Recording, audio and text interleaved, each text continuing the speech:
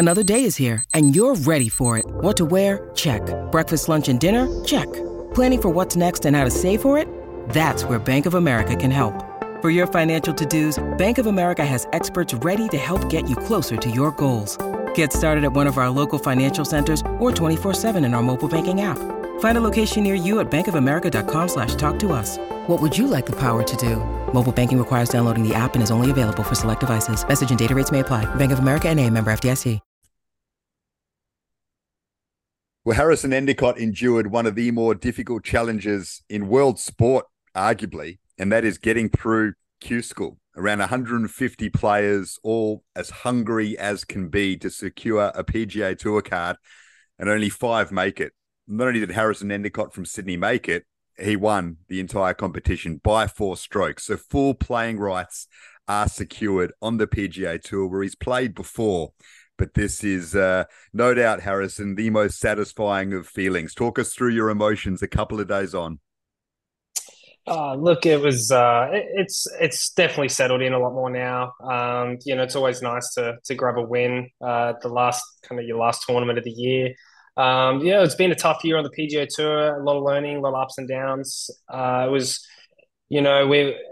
it was a great learning experience. A lot of the disappointments was really, really outlined what I had to do to get better, and to take that, have some time off after the RSM Championship in Sea Island, assess and go to work and go get a win, and improve my status into next year is definitely a huge weight off the shoulders. I know kind of what I've got to do to get better now into next year, and looking forward to the hard work ahead. Can you take us to the start of Q School and that weekend? Because I can't imagine what that must feel like. You lose your tour card, and while you might feel good about your game, you know that if something goes wrong, that's it, you're done. And it's not going to be hard for people to surpass you on the leaderboard and take the spot. So at the start of Q School, what's that like to go through mentally? I can imagine it must be just a torturous experience almost to contemplate. Well, technically, yes. I mean, the way the system's changed now, where before in Q schools and stuff, pretty much anyone who was at Q school was playing for a job. It was extremely, extremely stressful. Where this year was a little bit differently. I was in that 126 to 150 category where I had guaranteed starts next year on the PGA Tour. And then there was guys this year who had full Corn Ferry Tour status, who kept their cards out there. They just went to see if they can give one last chance to play their way onto the PGA Tour. But then you had a bunch of people, or a bunch of guys who were playing mini tours all year and have not even really had a sniff of the big stage. And so everyone was in different emotions and different areas of their career. So for me, last week was actually a little less stressful than what I previously experienced. Obviously I've done some Q schools prior, and I know what it's like to be on the number and fail. My first real attempt at it, I didn't get my card on the Corn Ferry Tour. I failed pretty, I would say pretty miserably, but it felt like it after it. And, you got to go do a whole new year's work again to be able to reset and go do it try and do it again. Where for me, I've had a bit of years under my belt of experience, and I know what the tensions are like. I mean, I'm telling you right now, it's a different driving range at Q School than it is at the Players Championship and Wells Fargo and a regular tour event. It's guys are know. I've got to execute this week and get it done. Where on the PGA Tour, there's a lot of guys. You're walking by a lot of guys who've had very substantial careers. Like an off week to those is not as detrimental as the mini tour guy. But you know, in the end of the day, though, it's I'm still leading a golf tournament, and your goal is to go win. And when you know, especially when you have a day cancelled on Sunday, my caddy and I did nothing but drink coffee and watch football all afternoon. You know, sometimes it's not the easiest. You know, sitting on a two-shot lead in 24 hours, but at the same time, it's not easy for everybody else, especially for guys who are, you know, trying to lock up tour cards, lock on Corn Ferry Tour and PGA Tour, and there's so many different scenarios. And I think the calmer you can be and the most in present you can be is always the best medicine for those situations.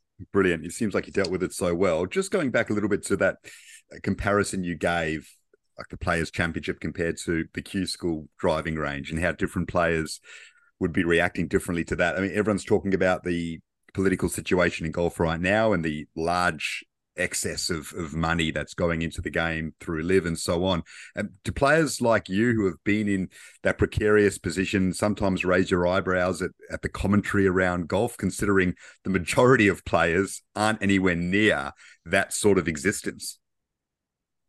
Yeah, look, I'd be lying to you if I didn't say that. I mean, I love the game so much to I love the game so much to see such a big confrontation in the game. I mean, golf has never seen anything like it. I Mm. mean, you don't see the NFL competing like going back and forth to the NBA like this. You don't see baseball, the Major League Baseball going to Australian cricket, for example. Like it is amazing how so much has changed this year on between in the world of golf.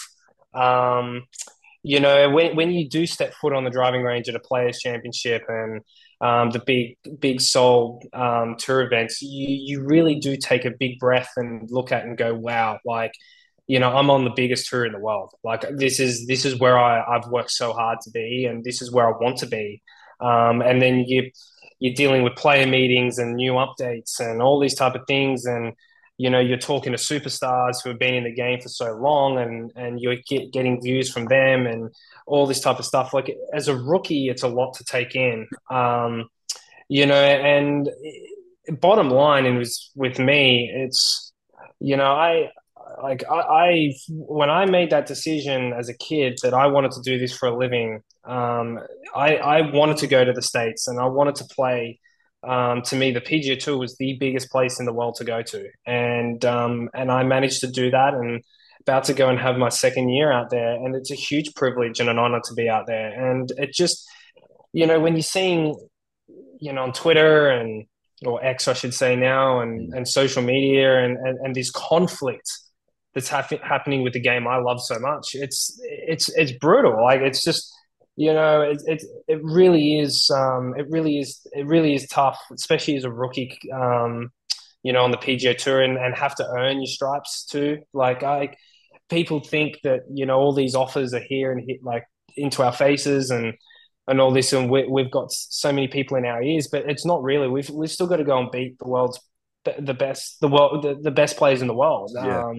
and at a different venue, at a different part of the country, if not a different country, week in to week out, and it's being able to separate that and you know put your head down and do what you need to do. For sure. And you did that on the weekend, which was fantastic. And what have you learned? I mean, you're going back to the PGA Tour now, full playing rights after, you know, not having the season that you wanted. What have you learned that you think can catapult your career to perhaps have a triumph or two on the